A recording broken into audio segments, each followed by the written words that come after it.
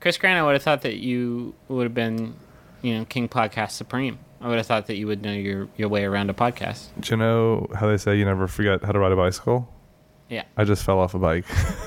Yeah. Well, you fell off the bike a long, long time ago. No, yeah. And then you're like struggling to climb back onto the bike, and it keeps rolling. Is it one of those from you. tall, like it's a penny farthing? I fell off the bike about 2 years ago, and then I just laid down on the road. Bikes are so different now. It's like that scene in Total Recall where it's like, he doesn't know how to use the shells. Is that Total Recall? No, here's what it is. Demolition Man. God. I was Arnold Schwarzenegger in Total Recall, and then I went back to be Recalls again. Okay. That's that story, and all of a sudden Colin Farrell's there, and it's like, what is going on? Start the reactor. I always knew that Ludwig was propping you guys up on that show. You guys. Me and I know I'm a continued season podcast professional. Oh, I see. Okay. I didn't get off the bike. The bike. I am the bike. I am the bike. That means Chris was riding you 2 years ago. Felt like that sometimes.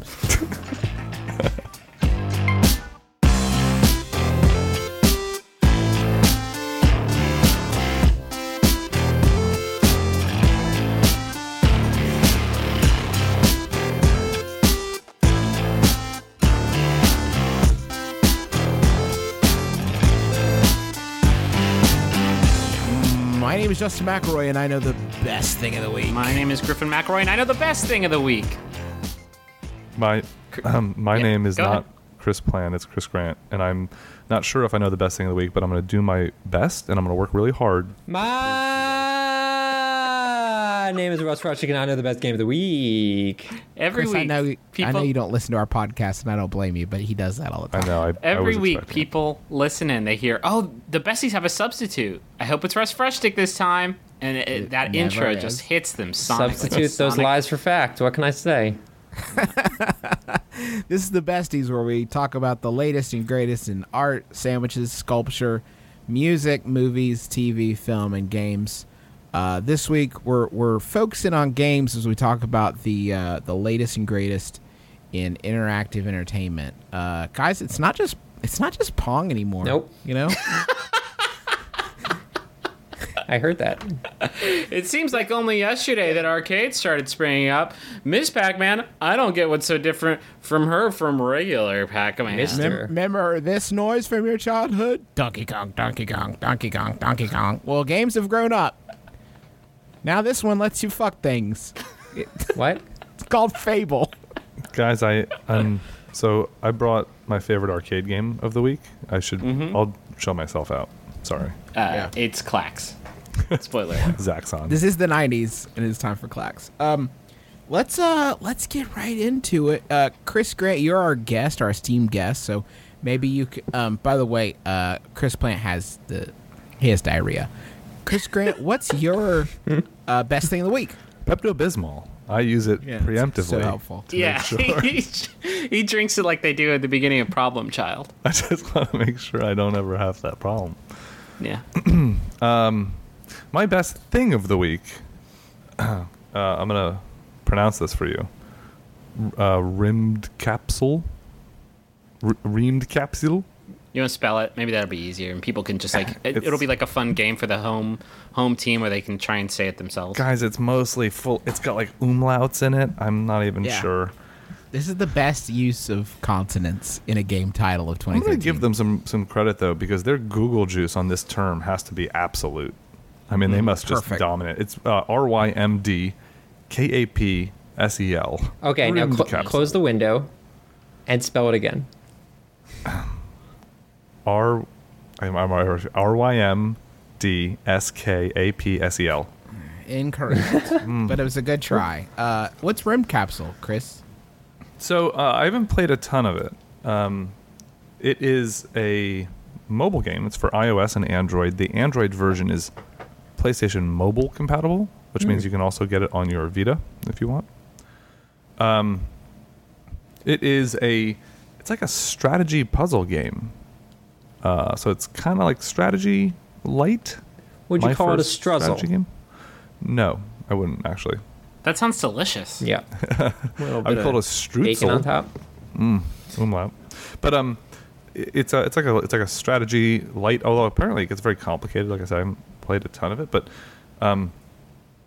mixed with puzzles. So it's like every level's like a kind of puzzle that you need to beat, but you beat it using the kind of mechanics of base building and resource management. And it has these really kind of simple but elegant isometric flat graphics where you play as like little, the characters are little, not the characters, the minions they call it, your little resource guys are little pixels, and it is a very unique aesthetic. It works really well on touch. It's really simple to control, and the fixed camera helps. It's on iOS. It is a universal app, so you can use it on your iPad. And I found on the iPad it is way easier to control. The text is so small on the iPhone; it's almost hard to read. Y'all, you already know how much I love our sponsor of the week, Rocket Money. They make it so easy to get your personal finances on track, and especially stop worrying about all these subscriptions that you have that you don't necessarily need. Keep the ones you want, get rid of the rest. Here's how it works. Rocket Money is a personal finance app that finds and cancels your unwanted subscriptions, monitors your spending, and helps lower your bills. They'll even try to get you a refund for the last couple months of wasted money and negotiate to lower your bills for you by up to 20%. All you have to do is take a picture of your bill, and Rocket Money takes care of the rest. That might sound too good to be true. I have tried it myself on multiple different monthly payments I have, and it's worked, which is incredible and so much easier than getting on the phone with all these companies and trying to wrangle this yourself. Rocket Money has over 5 million users and has helped save its members an average of $720 a year, with over $500 million in canceled subscriptions. So, cancel your unwanted subscriptions by going to rocketmoney.com/besties. That's rocketmoney.com/besties. rocketmoney.com/besties. So what is the motivating factor for these little pixel people? What do they want? Heroin? You wouldn't understand. I mean, because all that you want, Russ, is heroin. So it's like beyond your comprehension that anybody would want anything else for any reason. Maybe they're sick of having their isometric plane attacked, by red pixels, and By a red baron? and they want to defend themselves. Wait, plane? Well, they live on like a. It's like a space station. It's like a big plane. No, it's a. I've played some of it, and Chris isn't doing. Is it a so? traditionally But it's good got job wings describing and it flies. It's a plane.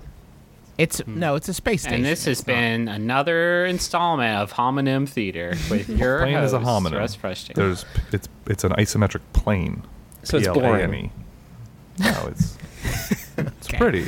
It's more they're as you. I played some of it too, so let me just hop Help me in out, because I played a lot. Your base has all the sort of basic components that you're used to with RTS. There's like reactors that you use to gather an energy resource. There are these like collection rooms that you have to attach to some sort of, I don't know if it's a gas or something. It's like a floating resource that you grab. Floating asteroid of some sort that you can mine to get more stuff. But all the rooms have to be connected by corridors, and it costs you energy to build more corridors and more rooms. And with more corridors and more rooms, you can build more rooms for minions. You can make a garden to feed more minions, that sort of thing. But you're expanding your base out to try to reach these monoliths that are floating in space. And if you reach them, you get an upgrade to your abilities. So, like, your defensive capabilities increase or movement speed of your minions increase. But you're constantly under threat of attack from these waves of red enemies. And you have actually a countdown timer on the screen that's telling you how close you are to an attack. Stressful. And your minions are actually the ones who have to do your base defense too. So the game is sort of about expanding your base and exploration and trying to reach these monoliths while still balancing your need for security and how much can you expand or how long can you go without returning to your defensive positions to try to pick those off. And you also have to expand because you need more minions to defend against the stronger waves that keep coming. So it's not like in terms of structure, it's not reinventing the strategy wheel, but to see it presented with like this minimally is really interesting and really clarifies it. So it's just the base elements of strategy. As someone who hasn't played it, it's remains very sort of amorphous and hard to wrap my head around. Is there sort of like an elevator pitch of like why someone should play this? Here's the elevator pitch for me. Remember, this is a very short elevator ride. Right. It's going to be less than a floor. Yep. Okay. Fisher Price, my first strategy game. Okay. It's got Not exactly the best pitch. So easy building it's block a 3-year-olds should be playing very this simple. strategy game. No, It's not that it's easy. It's that it's actually pretty hard. Yeah, it's actually pretty hard. It's the joys are, I think, the same as a lot of strategy games. It's about expanding and the sort of enjoyment you get from building stronger defenses and making yourself tougher, and exploration, which is really cool because you don't know what the monoliths do until you reach them. So it's a little more goal driven than a lot of strategy games, which are typically a lot of times about just conquering enemies. This is very much about exploring while you try to keep yourself alive. So that's an interesting sort of twist on what you normally get in a strategy game. So iPad or PlayStation Mobile, because it's out on that PlayStation Vita. I've heard so much about too. So here's an easy answer. What device do you have? Do you have both? Let's say both. I got it on iOS because it worked on my iPhone and my iPad. And the interface works really well on touch, so it's like, it's not a twin stick shooter that I think is really going to benefit from the Vita. And I think the Vita, even with its improvements as a digital platform, is still a pretty bad one compared to most phones, even most Android phones. You are such an Xbot. It's like not even like you're trying to disguise it. Like you're waving it like a proud banner now. My Microsoft iPad is definitely. Here's the thing about the Vita for me. Number one, it's $1 more on Vita, which is a little weird. That's a deal breaker, ladies. That's the buttons tax. Yep. Yeah, but it's like, guys, I can play it on my iPad and my iPhone for $1 less on a way more popular marketplace. Cool. Good job. You nailed it. Also, PlayStation Mobile, my concern with PlayStation Vita digital titles and why I'm a little conservative about buying them is, and I'm a new PlayStation Plus subscriber now, so I have the now monthly angst and anxiety of having to determine which of these new free games I want to download because I don't have enough room on my Vita. What kind of card are you working with? I got a 16 gig card. Yeah, that's what I got too. What do you? That's plenty of room. It's Mine's- not. What do you have Mine's on full there? up. That's like 4 games. That's like 4 games. Yeah, it fills up real fast. Real fast. 4 giga. Do you have fucking Skyrim and stuff? Like, what are you talking about? But games I've are got big. 4 gigabytes. I've got Metal Gear Solid. That's a big 400. game. There's a lot of voice. I've got Uncharted. I've got Persona. I've got Persona 3. Oh, PSP. well, I don't think you need 2 Persona games. I've got. No, No, but here's the problem: the act of managing your card on Vita is so bad. Not and anymore. They so- added cloud saving. Boop. But they added cloud saving before. The problem is that in order to enable cloud saving, you had to do it. You had to manually back up your save games, like yourself, or you could manually toggle it off or on for each application. Don't live in the past. They But fixed they that. just updated. Yeah, just updated this week. I think Tuesday. It's way Then why are easier. you wasting all of our listeners' time? You live in the past, Because it's Chris good for them Grant. to know if they don't know. Jack Trenton That is things are better weeping. now. Shuhei doesn't know how to deal with the fact that you are living in a dark, dark age where cloud saving was a pain in the ass. Called last week. Here's Called the last thing. week. Let me put it this way: the way that they have it working today is still not as good as iOS, and iOS's iCloud backup is considered to be horrible. I think it's actually better than iOS's iCloud backup. How? Because you can see like when everything was like when the last file was uploaded and I which don't one you want to wanna see replace. that. All What? I want, I don't want to see any of that. All I want, I wanna- is for my save to always be available. On Vita right now, if you go to delete a game Yeah. and you have not manually backed up your game, or if you're not a PS Plus subscriber, Yeah. it will delete your save game. And if you're not servers a don't grow on PSL trees, Chrissy. And if you're not a PS Plus subscriber, you have to manually back up your save game over a USB cable or Wi-Fi to your computer or your PlayStation. Why are you I've literally never done this in my life. Then what are are you- you doing with your life that you have to fucking secure your saves every other day? Because if you're going to delete a game that you spent, if I'm going to delete Persona 4, I don't want to lose my save file just because I want that 3 gigabytes back. Yeah, what's Why are you Junes why are you gonna deleting do? it before you finish it? But I'm Yeah. saying, no, but I'm saying if I finished Stumped.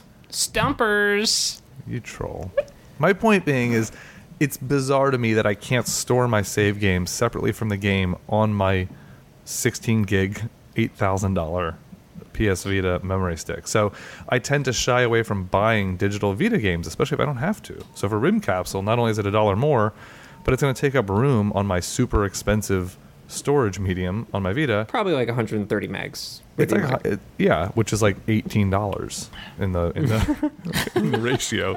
Yeah. Point being is like if I store it there, it's a lot easier for me to store it on iOS. It's easy for me to delete and re-add on iOS. Yeah. I never have to think about it. Whereas on Vita, it's a thing. Flip side. Free Okay. games. Free games. Yeah, free games, which is awesome. Let's move on to another thing. So I'm going to bring a game. I know we talk about discussing the latest and greatest, newest releases on the Besties. But my best thing of the week is the best game for a bunch of people that I actually hate. And that game is Earthbound. Because Earthbound is awful, and I hated it. Well, why are you bringing it then? You're obviously just doing this to upset our fans. That's no, actually, it was mostly just to upset you, Griffin, because I know how much Earthbound is a part of your life. Yeah, sure, but only to the extent that I've never played it and I don't know what the fuck you're talking about. That can't be true. That's 100% I've true. never played it either. But your Animal Crossing town is named Onet. Yeah, it's just a nice name for a town. You are lying. I swear to God, and to God, I've never played it. I played maybe like 10 minutes of it on like Oh my maybe God, an this emulator in high school. But Wow, this is bad. I don't even know how to address this situation. I'm so thrown. I have bad news for you, here's- Frushtick. I have never been able to get into it though, and I am not. I mean, I just confessed that I've played only 10 minutes of it. But like for me, when I pick up a classic role playing game, and every interaction that you do goes through that check, talk, item, Yep. equip, magic menu, like I'm fucking out. Well, Like, for game, you're gonna be long enough as is. I don't need you giving me a menu every time I try to interact with defend anything. Earthbound, which I don't really want to Whoa, do, but I tables will say turned. this. I thought you were here to. All right. I do want to say that Earthbound does have shortcuts for interaction, so if you want to talk to someone, it's just a one button press. That being said, I think a lot of people love this game because it's when it came out, it was set in modern day, contrary to like a lot of RPGs of the era, which were set in fantasy or futuristic or whatever. This was like, oh, it's just a regular town, and quirky characters and story, etc., etc. Hopping into it now, I'd never played the game until just last week or 2 weeks ago when it was released on Wii U.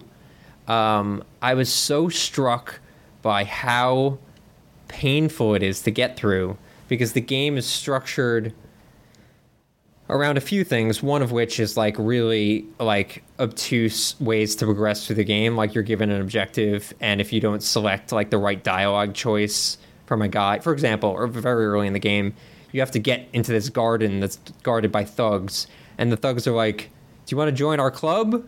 And I say yes to try to like sneak into the garden. They're like, well, too bad, go away. And the only way, I literally walked away for an hour, and the only way to get into that garden was to say no, and then that granted you magic access. So there's that, and also just the combat.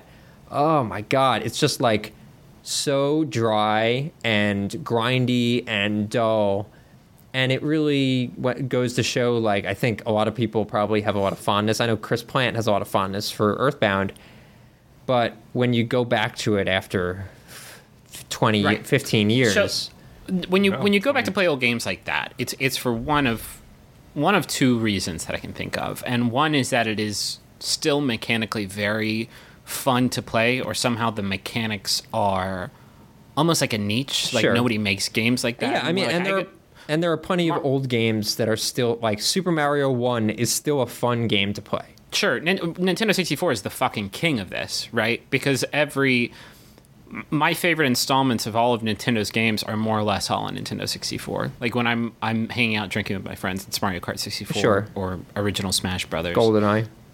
GoldenEye, sure. Well, I guess. Although that one... It's bad. It has not aged Yeah. well. But there are those games that are just like mechanically still either fun or unique in that nobody makes games like that anymore. Yep. And then there is the nostalgia factor of just like being in love with sort of the world and the mood and the story and the characters of a game.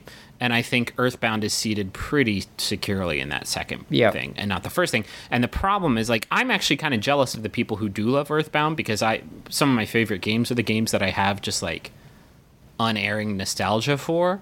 And I don't have that for Earthbound. And so I doubt that I'll ever be able to get into it in the way that they do, because when a game is not mechanically sound, even when it does have the benefit of being like a nostalgic smorgasbord, I can't get into it. Yeah. I just can't. I have a very, very hard time. So like people who are paying $10 to play this game again on Wii U, and like loving the shit out of it, I'm imagining that most of those people are, devouts already. Yeah, but I think a lot of those people are also people that maybe don't remember just how grindy it is. Like, you remember the like super memorable moment, like when such and such sacrificed himself, blah blah blah, but you don't remember Spoiler.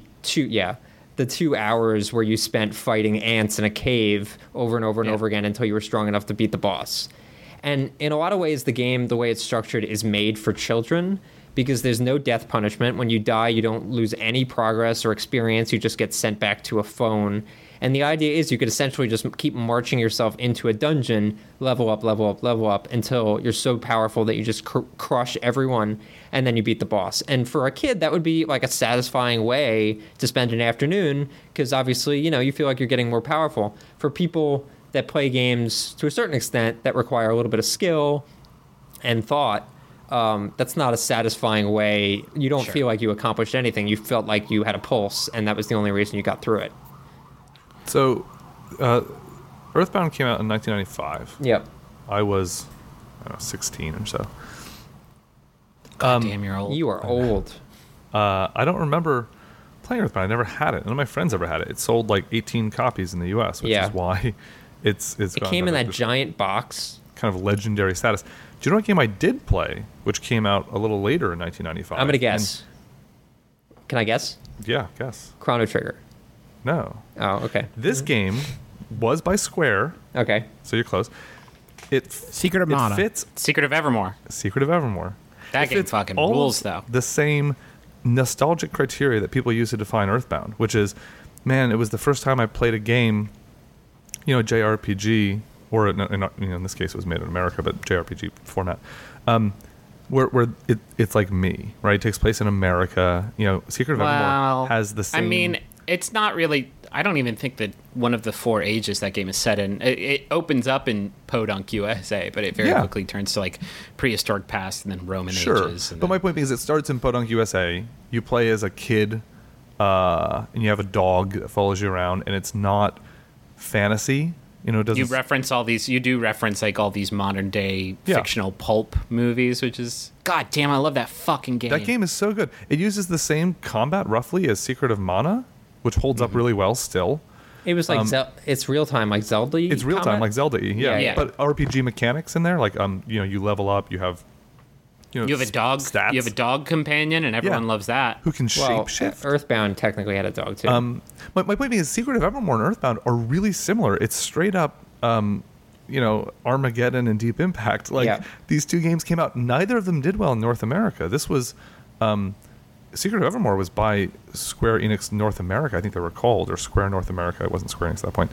And it was their first title. And it was like, okay, we're going to make games in the West and appeal to that audience. And it did horribly. And then I think it was the last game they made too. I played that. Nobody, or at least most people, but Griffin and I are the only two, remember that one. That game's not out on Virtual Console. When you put Secret of Evermore on Virtual Console for $10, I'm gonna freak out and buy it. This is the thing, though. Like, the love that we have for that game is the same as the love that people have for Earthbound. And I imagine, like, people listened to the beginning of this segment and got, like, super pissed off. Like, you should feel very, very lucky that you feel pissed off, because I feel like I didn't miss many, like, fucking name any game from the SNES to PlayStation 1 role-playing game era, and, like, man, I will go toe-to-toe with you. Like, Illusion of Gaia, yeah, sure, let's fucking rap about it. But I miss this one, and so none of us get to be a part of that. Yeah, I'm with you. Sadly, the one person that could comment is shitting his pants right now. But, like, that's good. That's good to be part of that club and, like, see your game underrepresented, and, like, when it does come back, it's like, holy shit, like, I don't know, to have a reason to, like, celebrate the Wii U right now, like, that's genuinely exciting. Like, I do kind of regret that I missed it. But if you never played it, I'd strongly recommend not, because you'll probably hate it. As long as we're pointing out, following the Vita discussion on portable consoles, I've been playing my 3DS a lot more lately, as it gets better games, and, as clumsy as it is, it doesn't suffer the same storage problem, because you can just put on SD cards, they don't cost anything. You could swap them out. But you know what I think is bizarre to me, especially if you're charging $10 for a ROM of a nearly 20-year-old game. What's that? Why I can't buy it on 3DS? It's completely inscrutable the way they've gated. Yeah, it's terrible. Virtual console across consoles. Yeah, it makes no sense. The only thing I can think, like, in absence of an explanation, like, the only logical thing I can think is they want you to buy these fucking games twice. Or I think they're using it to try and drive adoption of Wii U, because it needs maybe, but there's no SNES games on 3DS, correct? Well, yeah, I think you're right. And that's bonkers to me. It doesn't make any sense to me. Yeah, crazy. I really would, if I could buy this game. No, especially if I could buy it, have it in a Nintendo Cloud Locker, and access it from my 3DS or access it from my Wii U or wherever. Share the same save, even. Hey, wink, wink. But even now, like, just the fact that it's $10 and I have to play it on my Wii U, which I live downtown in Philadelphia. I can't even go to my kitchen and have my Wii U gamepad work properly. I can't go upstairs, so I have to play it on my couch. I just don't get it. Like, I would play Earthbound. I would buy it today if I could play it on my 3DS, play it on the train. There's a ton of Super Metroid in a heartbeat, Link to the Past in a heartbeat. Like, there's a ton of Super Nintendo games I would kill to have on 3DS. I will never understand what policies are in place. Everybody needs money, right? Like, I know there's always like with the Nintendo stuff, especially, there's all these, like, old licenses, and people sometimes don't even know, like, who has rights. But not to for what Super Metroid. Like, yeah, and also wants money. No company, if any company on the earth can make that excuse, it's not fucking Nintendo, because all of their games that people want to play, like, most of them are first party. Right. Almost all of them were published by Nintendo that aren't first party. Like, yeah, there's no rights issue here. Secret of Evermore. It's perplexing. Secret of Evermore wasn't published by Nintendo? I don't think so. It's Square. It has to be. I mean, it has to be them just wanting to leave a clean playing field for some of their older games. But that seems crazy to me too, because this is like free money. You already made this game. But no, you can play this game's already made. Game Boy games. What I would say, I mean, maybe this is a little accusatory. What I would say, Nintendo apologists, when I complain about their virtual console strategy, which is, I think, really, I hesitate to even call it a strategy. People usually say, oh, well, if they released them all, they would all get drowned out, and then nobody would know, and they wouldn't be able to promote each game as it comes out. And it's like, my question is usually, what came out this week? If they're putting such a spotlight on it, what came out this week? Like, nobody knows. The reality is, people are buying Ouya's to be emulation boxes, because you can just download it and get a torrent full of every ROM ever. And for $10 for Earthbound, when it doesn't work on your 3DS, when you can't save it, and when I'm not even sure if it'll work on my Wii U 2 when that comes out in a year. Yeah. Because Nintendo has never shown a willingness to allow you to move your software content from one device to another.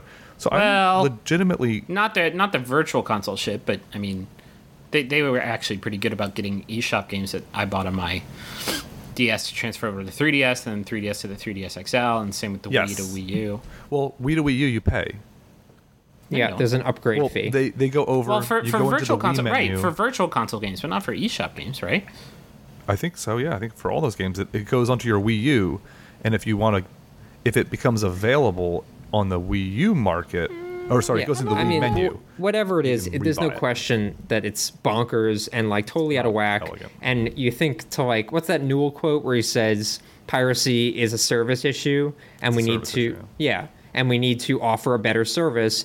Nintendo is not offering a good alternative to piracy right now, or No, they are piracy suing of the the shit out of- seas. For that, They're matter. suing the shit out of everybody that hoves into their field of vision in terms of piracy. Yeah, That's their piracy strategy is not to make a better product or to compete. It's just to sue anybody. right. That Fans that upload gameplay videos online sue them too. Right. Like it's crazy to me. they're not Let's, suing them. They're just taking all the money they make off of. Right. you guys, you fucking Xbots are like totally bringing down my Nintendo train. Let's go to halftime. Halftime. You go get a phone. You just want a phone. Talk to your friends and family. You're not asking so much. Then you get these contracts, and you get ripped off because they got all this fine print, little details, and all of a sudden they're sucking money out of your pocket like some sort of digital leech. You know, the contract may sound good up front, but there's always some sort of catch. You know who's not going to do that to you? Not going to pull that nonsense. Mint Mobile. Their wireless plans. There is no catch. $15 a month when you purchase a 3-month plan. Mint Mobile's secret sauce is that they cut out the cost of retail stores and pass those savings directly on to you. You want to pay hundreds of dollars for, like literal hundreds of dollars for your wireless plan? Or do you want to have a nice, easy solution, save some, put the bucks back in your pocket, pay $15 a month? Say bye to your overpriced wireless plan's jaw-dropping monthly bills, the unexpected overages. Sound familiar? To get this new customer offer and get your new 3-month unlimited wireless plan for just $15 a month, go to mintmobile.com/besties. That's mintmobile.com/besties. Cut your wireless bill to $15 a month at mintmobile.com/besties. Additional taxes, fees, and restrictions apply. See Mint Mobile for details. This episode of the Besties is sponsored by Aura Frames. All right, so you know there are a number of people in your life that are not necessarily the most technologically savvy. I'm sure immediately names jump to your mind. Those are the sorts of people that you would say, oh, maybe they would want a digital picture room in their house, but they wouldn't necessarily be able to like set it up and get it working and add new pictures and stuff like that. That is where Aura Frames comes in. It's a digital picture frame that allows you to basically upload any photos that you have directly to the frame. You don't need them to do any work. In fact, you could even set it all up before they even open the box. You have the account set up, you just have to connect it to their Wi-Fi, and once that's done, everything happens over the internet. So you can add new photos, you can do whatever you want, and it all works completely smoothly. I set it up for my grandmother, who's 95 years old. I set it up for my mom, who's 70 years old, and they both love their Aura frames, and they love seeing the pictures and new photos of the family all being added without them having to do anything. So I'd highly recommend it. I'm really, really happy with it. And right now, you can save on the perfect gift that keeps on giving by visiting auraframes.com. For a limited time, listeners can get $20 off their best-selling frame with code BESTIES. That's AURA frames.com, promo code BESTIES. Terms and conditions apply. Halftime. Oh, we didn't talk about this. Did something happen to anybody? Well, Des got her heart broken. Oh, wait, we talked about that last week. Well, we tried to. Oh, I missed that? we, Shit. we tried to, but we decided it was not probably something to talk about. Talk about QuakeCon. Oh yeah, let's talk about QuakeCon because okay, That'll transition into my thing nicely. I went to QuakeCon. Was it last week. like balls hot? I mean, I'm from Austin. I drove up 3 hours. It wasn't like it went from like 106 degrees to 108 degrees. So like, Are those serious numbers or are those like? It's 107 degrees in Austin. That's why no. It's a dry heat. It's a dry. It's a no, dry no heat. shitting, Russ. Like I'll go sit outside in a beer garden right now. Like it's the driest heat. You sweat for like 3 minutes and then you're totally over it. But yeah, because you're dead.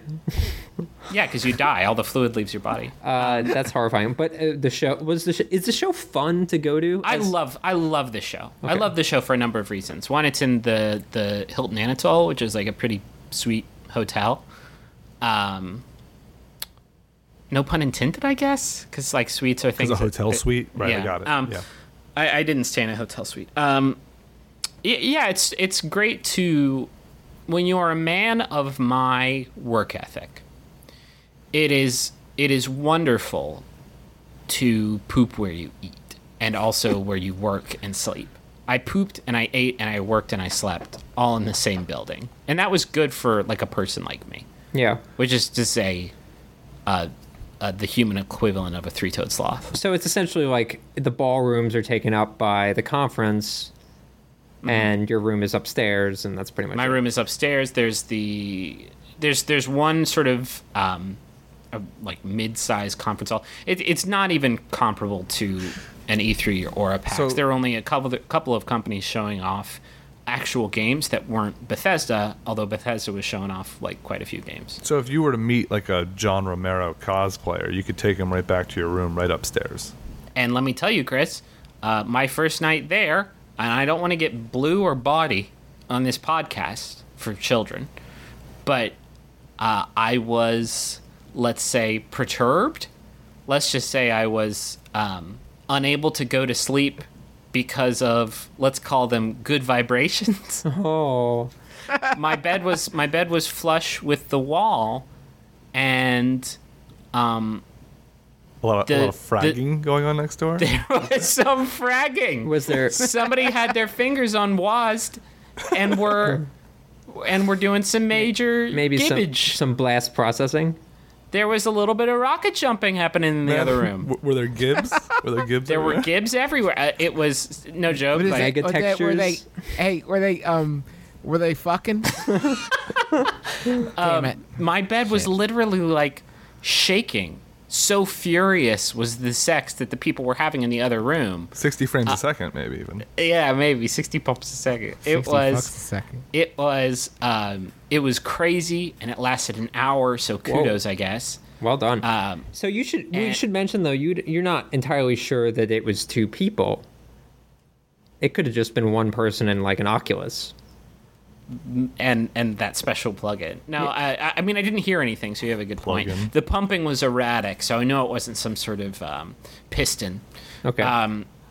It wasn't pneumatic in nature. Yeah. Anyway, I'm grossed out continuing to talk about this. I mean, there's like a lot of like, screaming down the hall. Did they have the John Carmack keynote playing in the background for like mood music? I actually made that joke on Twitter, and somebody said that was just John Carmack coding something. That talk went on almost 3 hours, which is shorter than usual. My computer did die, my MacBook Air, which traditionally has a pretty beefy battery. Carmack fucking killed it again. Second Can't year hold running. Do you think he saps energy from nearby computer sources with his Maybe robot brain? Maybe. No, the show is genuinely like a lot of fun. Like you can tell, and I'm not. I hope I don't sound like demeaning or like, oh look at this nerd zoo. Like because that's like I'm being as genuine as I possibly can. Like it is nice to be around a group of people who like playing video games this way so much, and like this is it for them. This is it. This is their last vestige of a local multiplayer party of this scope. Well, like PAX, this is come the- on. No, it's not that you don't understand. Like you haven't been to QuakeCon, you don't Clearly understand not. how just how much we're talking about. An entire, I think it's 2 ballrooms with the wall in the middle taken out, with like thousands and thousands and thousands of people who have brought their own computers, all locally connected to play video games together, and like A lot of the Facebook games. dedication and how just fucking psyched they are to be there is like intoxicating. It's awesome. Not only like just like walking around that room and like being reminded of old games and like seeing people play old games in multiplayer that you didn't know people were still fucking into. Like, oh god, what was that one game, Justin, that we played where it was 2 factions playing against each other, and it was like kind of a fantasy strategy. Chex Quest. Huh? Chex Quest. No, it wasn't Chex Quest. And like one person from each team was the commander, and they could like Savage. Savage maybe. I saw like people that right? play. I saw people playing that, and it's like, who the fuck is like? This is the only time of year this person's gonna play this game, and that's why they stay up for 2 straight days doing it. You know what's Like- you know what's interesting this week in terms of end of an era. Well, that's my that's actually the thing I'm bringing. So if you would segue mind, that like motherfucker. not ruining it. No, go into it. I'm just saying, do it. So my story this week that I'm bringing, the best thing, because I think at the end of the day it is a good thing. John Carmack is going to become the CTO, the Chief Technology Officer, the Chief Techno Orifice of Oculus 3D for the Oculus And Rift what would you say that is the line best of? products. Best career move? There you I don't go. know, man. It's so covering QuakeCon, and I've only done it 2 years now. And I really do like the show, but it is kind of an exercise in futility when it comes to like getting anything on Doom because nobody really wants to talk about it, which is perplexing, right? Like, in the absence of any official information beyond Pete Hines from Bethesda did confirm that they rebooted the game in 2011, which if you didn't read that Kotaku report that cited a few sources working on the game anonymously, like the shit is not great with Doom 4. Like the development has been troubled, to say the least. And instead of like coming out and being transparent and like giving updates to sort of try and convince the community that is stuck by the Doom franchise all these years that everything's going okay, it's just been like here's the perfect example of sort of their strategy. Nobody said the words Doom or Doom 4 to me the entire weekend. Like if I asked them about Doom 4, they would talk about their current project. And like I know it's not Doom 4 because last year all they talked about was we are not doing anything else but Doom 4. Like they scrapped their mobile game initiatives. They said like we're focusing, so we are all hands. So on they Doom 4 say, right now. so you ask a question about Doom 4, and they're like, well, with our current project, Right. which has to be Doom 4. It's not fucking Voldemort. Like you can say the name of the game. Like we're not gonna. I don't understand the strategy of like being so. You know what it might be? This is the only What? thing I can think of, and it's bonkers, but maybe by doing it that way, you essentially, when it does like eventually reappear, which presumably it will, it becomes more of a to-do because essentially no one's like officially talked about it for the last 3 years.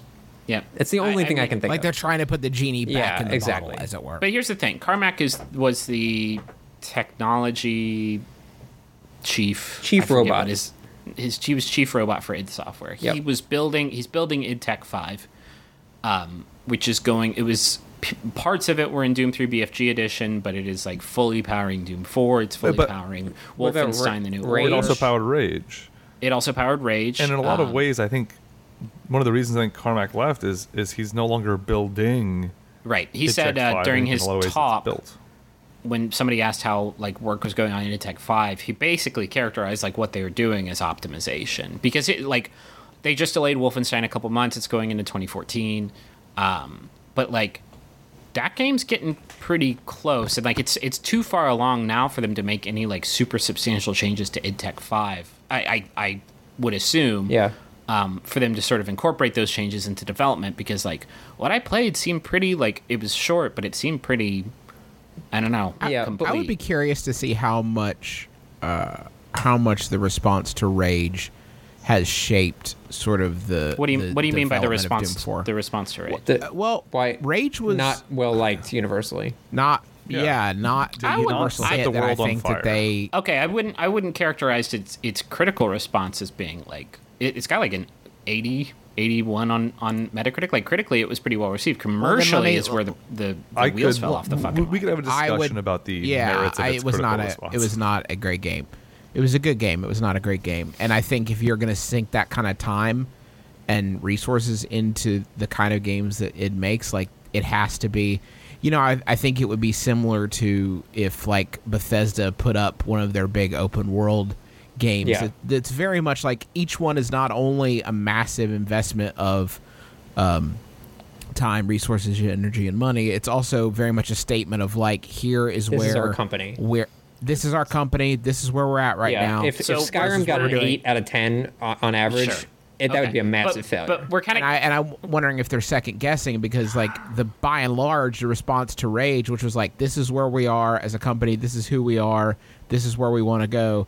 The response was very much like, "Huh? Well, okay. We're kind of getting away from the thing, but like the reason that Bethesda's not releasing a game this year, I think, is because they learned their lesson from the past couple of years when they released Rage. But I mean, they're also building this IP catalog, which, like, other than Dishonored, almost across the board has not been a winning strategy for them. They had Rogue Warrior, they had Wet, they had Brink.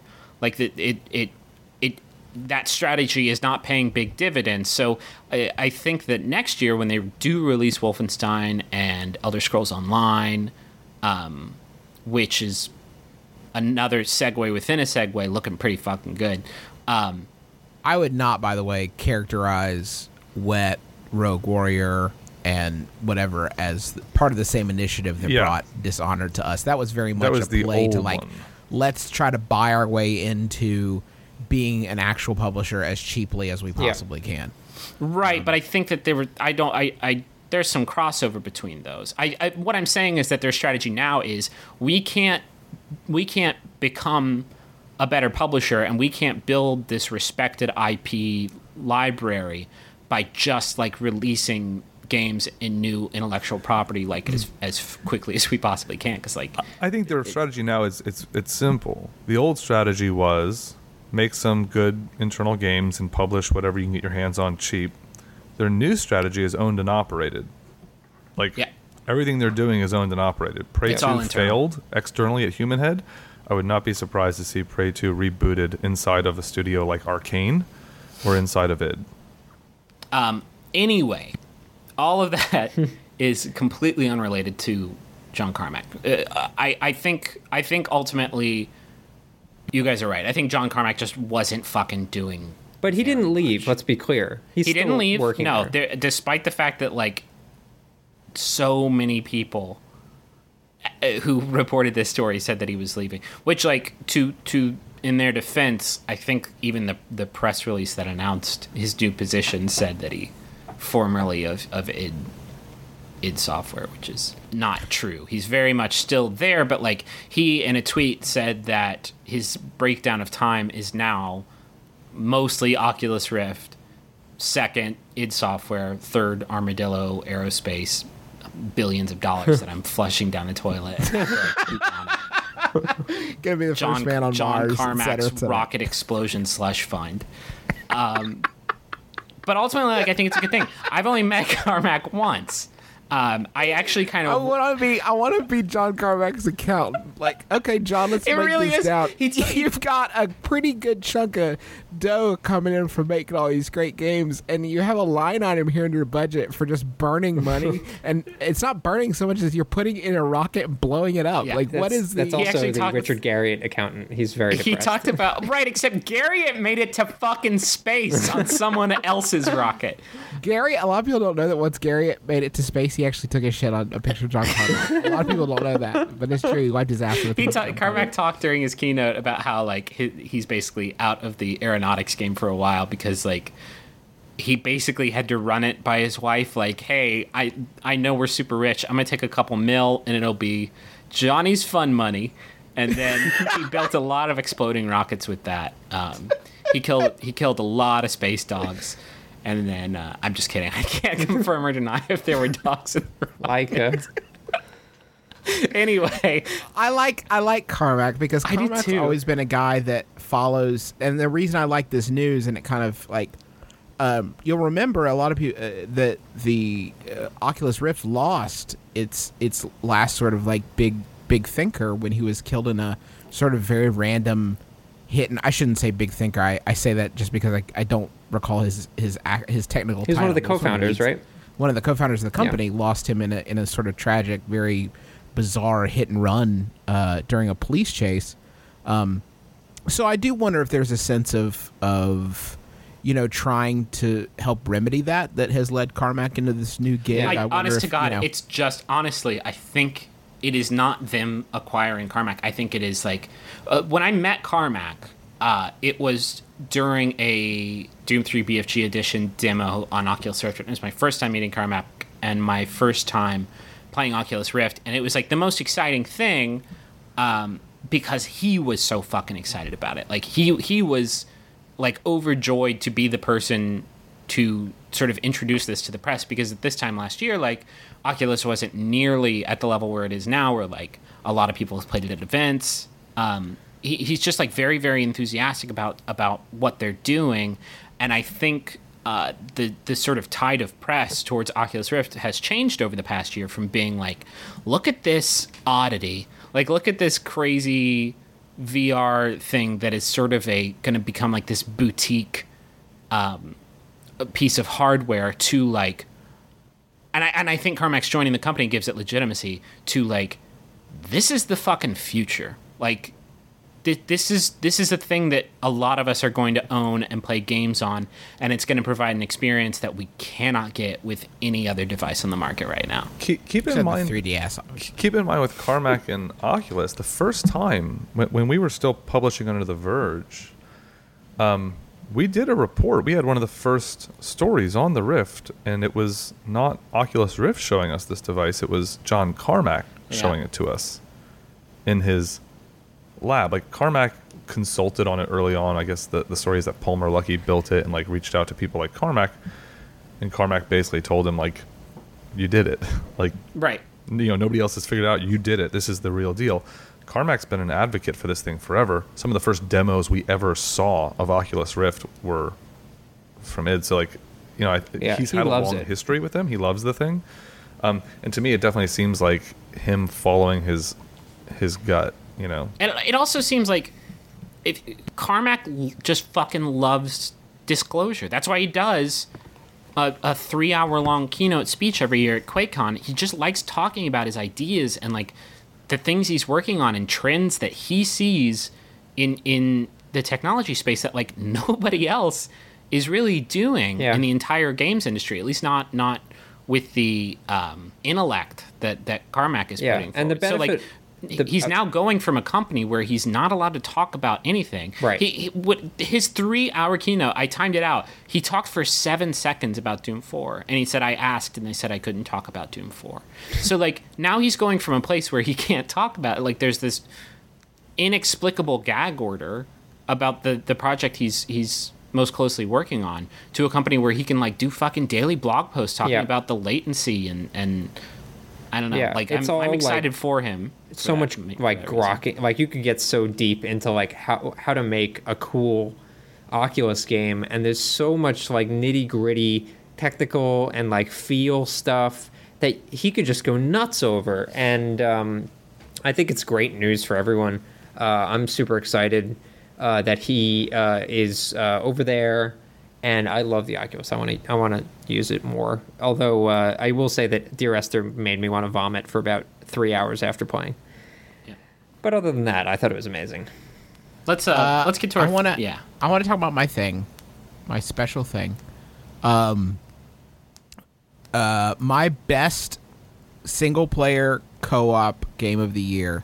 Wait. Single player what? Single player co-op. Okay, so Brothers. Okay. A Tale of Two Sons. Brothers. It is a game. The new game from Starbreeze. It's on XBLA right now, and it's coming to PC and PS3. I think September 3rd, somewhere in there. So, in Brothers is a fantasy, I guess, puzzle platformer, for lack of a better term. You control two brothers, just named Little and Big. They're never. There's no names. There's actually no dialogue that's spoken in English. Big the cat? No. No relation. Is how he's referred to in the UI, which is really the only referral we get. In Brothers, you are controlling both of them simultaneously. Big Brother is on the left thumbstick, and Little Brother is on the right thumbstick. And since you can't press any buttons as a result, all the interaction is with the triggers. So Anytime you want to interact with something, be it like lift someone up a cliff or pick something up or call for your brother to point something out to him, that you do it with the trigger, which is actually a really beyond the sort of central controls conceit, which is super interesting, is also a great testament to how overcomplicated we've made a lot of control schemes. This is all super contextual, and it all works great. What's a little challenging at first is trying to control two characters with two different hands, which is not like intuitive, at least at first. And I talked about this in my review. By learning to control both of them together and getting better at it, it is actually sort of an interesting mechanical stand-in for the relationship between the two of them. So as your brain puts together those two parts that are controlling both of them, I started to at least feel a little bit more of a connection between the brothers. You said it's like because they're as you are learning to make them work together, they are learning to work together. Like that's sort of exactly. And I mean, and a lot of that's just implied. I mean, it's implied through some of the stuff that happens in the game, but it's largely implied just through your own experiences with them. I've really hesitated to, and I'm going to continue to here. I don't want to talk about almost anything because it's so great about introducing interesting gameplay ideas and then moving on once it has introduced run them its course and run its course and not even run its course. It's like they almost always leave you wanting more. Yeah. Like, oh, that was neat. I'm glad I didn't get tired of that before they stopped doing it. But the game actually has some really interesting things to say, and I think important things to say, and it says them all through mechanics. I was completely unprepared for the game. I was not like, I first heard of it like literally when Arthur sent me the I had never. Was it like shown at E3? I don't even know.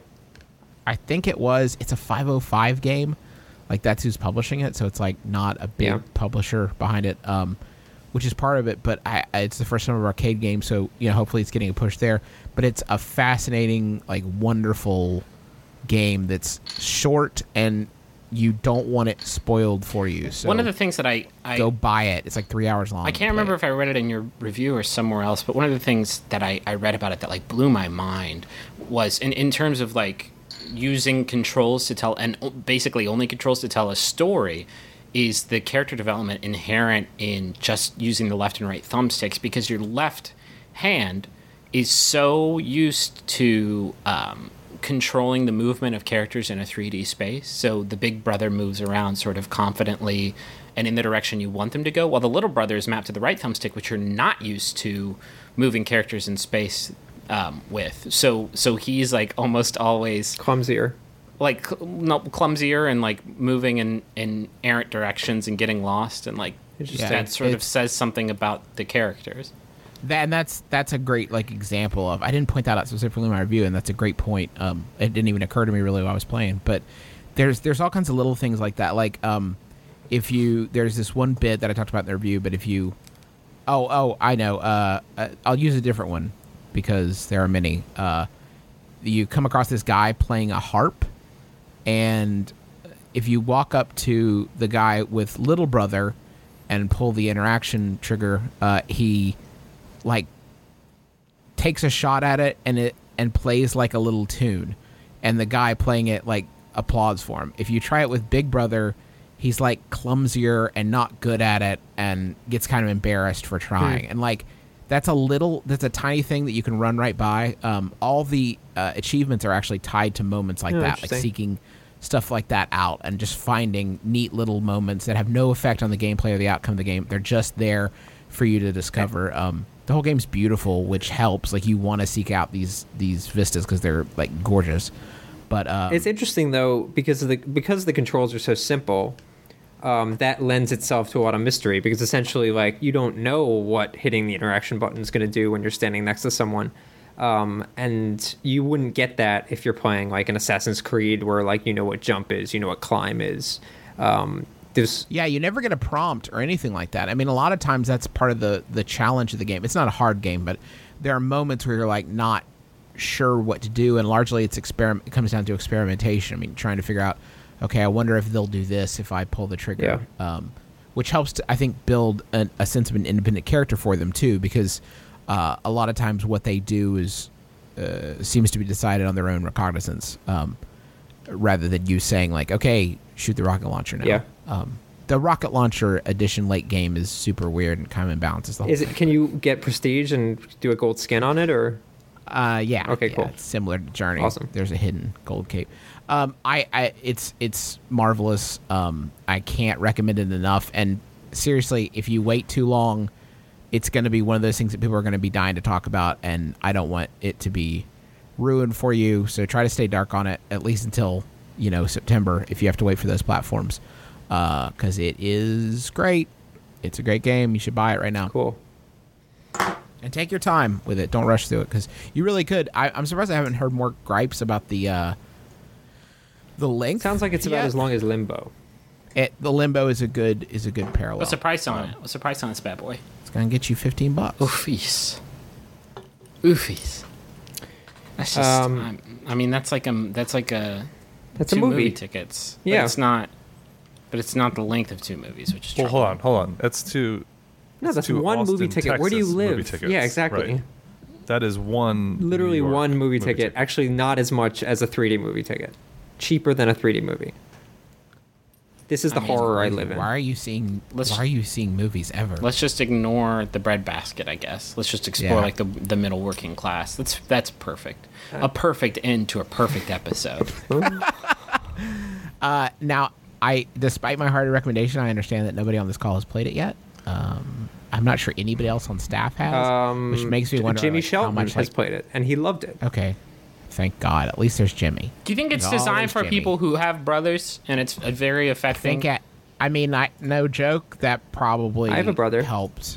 Like it. I think that because I have more of a connection like that, it got me. Well, here's the more thing, than Griffin. It might for other people. Justin was all like, "I'm Big Brother. I'm confident. Look how boldly I move. I move with purpose." And then Little Brother's all like, "I'm an Drunk. idiot. I can't do Well, anything." he probably actually visualized Travis, Oh, which is that's fine. There's fair. three That's of fair. us, and there's only two players in the game, so like that's totally understandable. Yeah. But go buy Brothers right now, and that's going to do it for us here on the Besties. Let's pick the best. What was the best thing? I really liked that John Carmack news. I kind of want to vote for Brothers, to be honest, because it's the one thing that like I'm most pumped about, especially after reading your review and seeing the video review. It was so poetic, and I'm not even being facetious. I actually thought you did an amazing Yeah, job. go with both. go read the review and watch the video. It's very So I would good. vote for Brothers. All right, for it, too. I did it for once. Yeah. But I didn't vote. No yet. one cares. You don't need to. Okay, you don't need to. You're a guest. That's going to do it for us this week on the Besties. Thank you so much again for listening. Thank you to our special guest, Chris Grant. If you want to get more video game content, more video game media, Just content. Look, you always want Content. words with images. open up your trawl and let the content fall in. Polygon.com, at Polygon on Twitter, Facebook/Polygon, YouTube/Polygon, Polygon.com.tumblr.com. We have many avenues for you to explore. Google, plus.google.com/plus Polygon. I think is one. Polygon to Polygon is a new one. Yeah, there's so much. And thank you for listening to our show. Please share it with a friend if you can. Give us a review on iTunes, and make sure you join us again next Friday for the Besties. Because shouldn't the world's best friends pick the world's best things?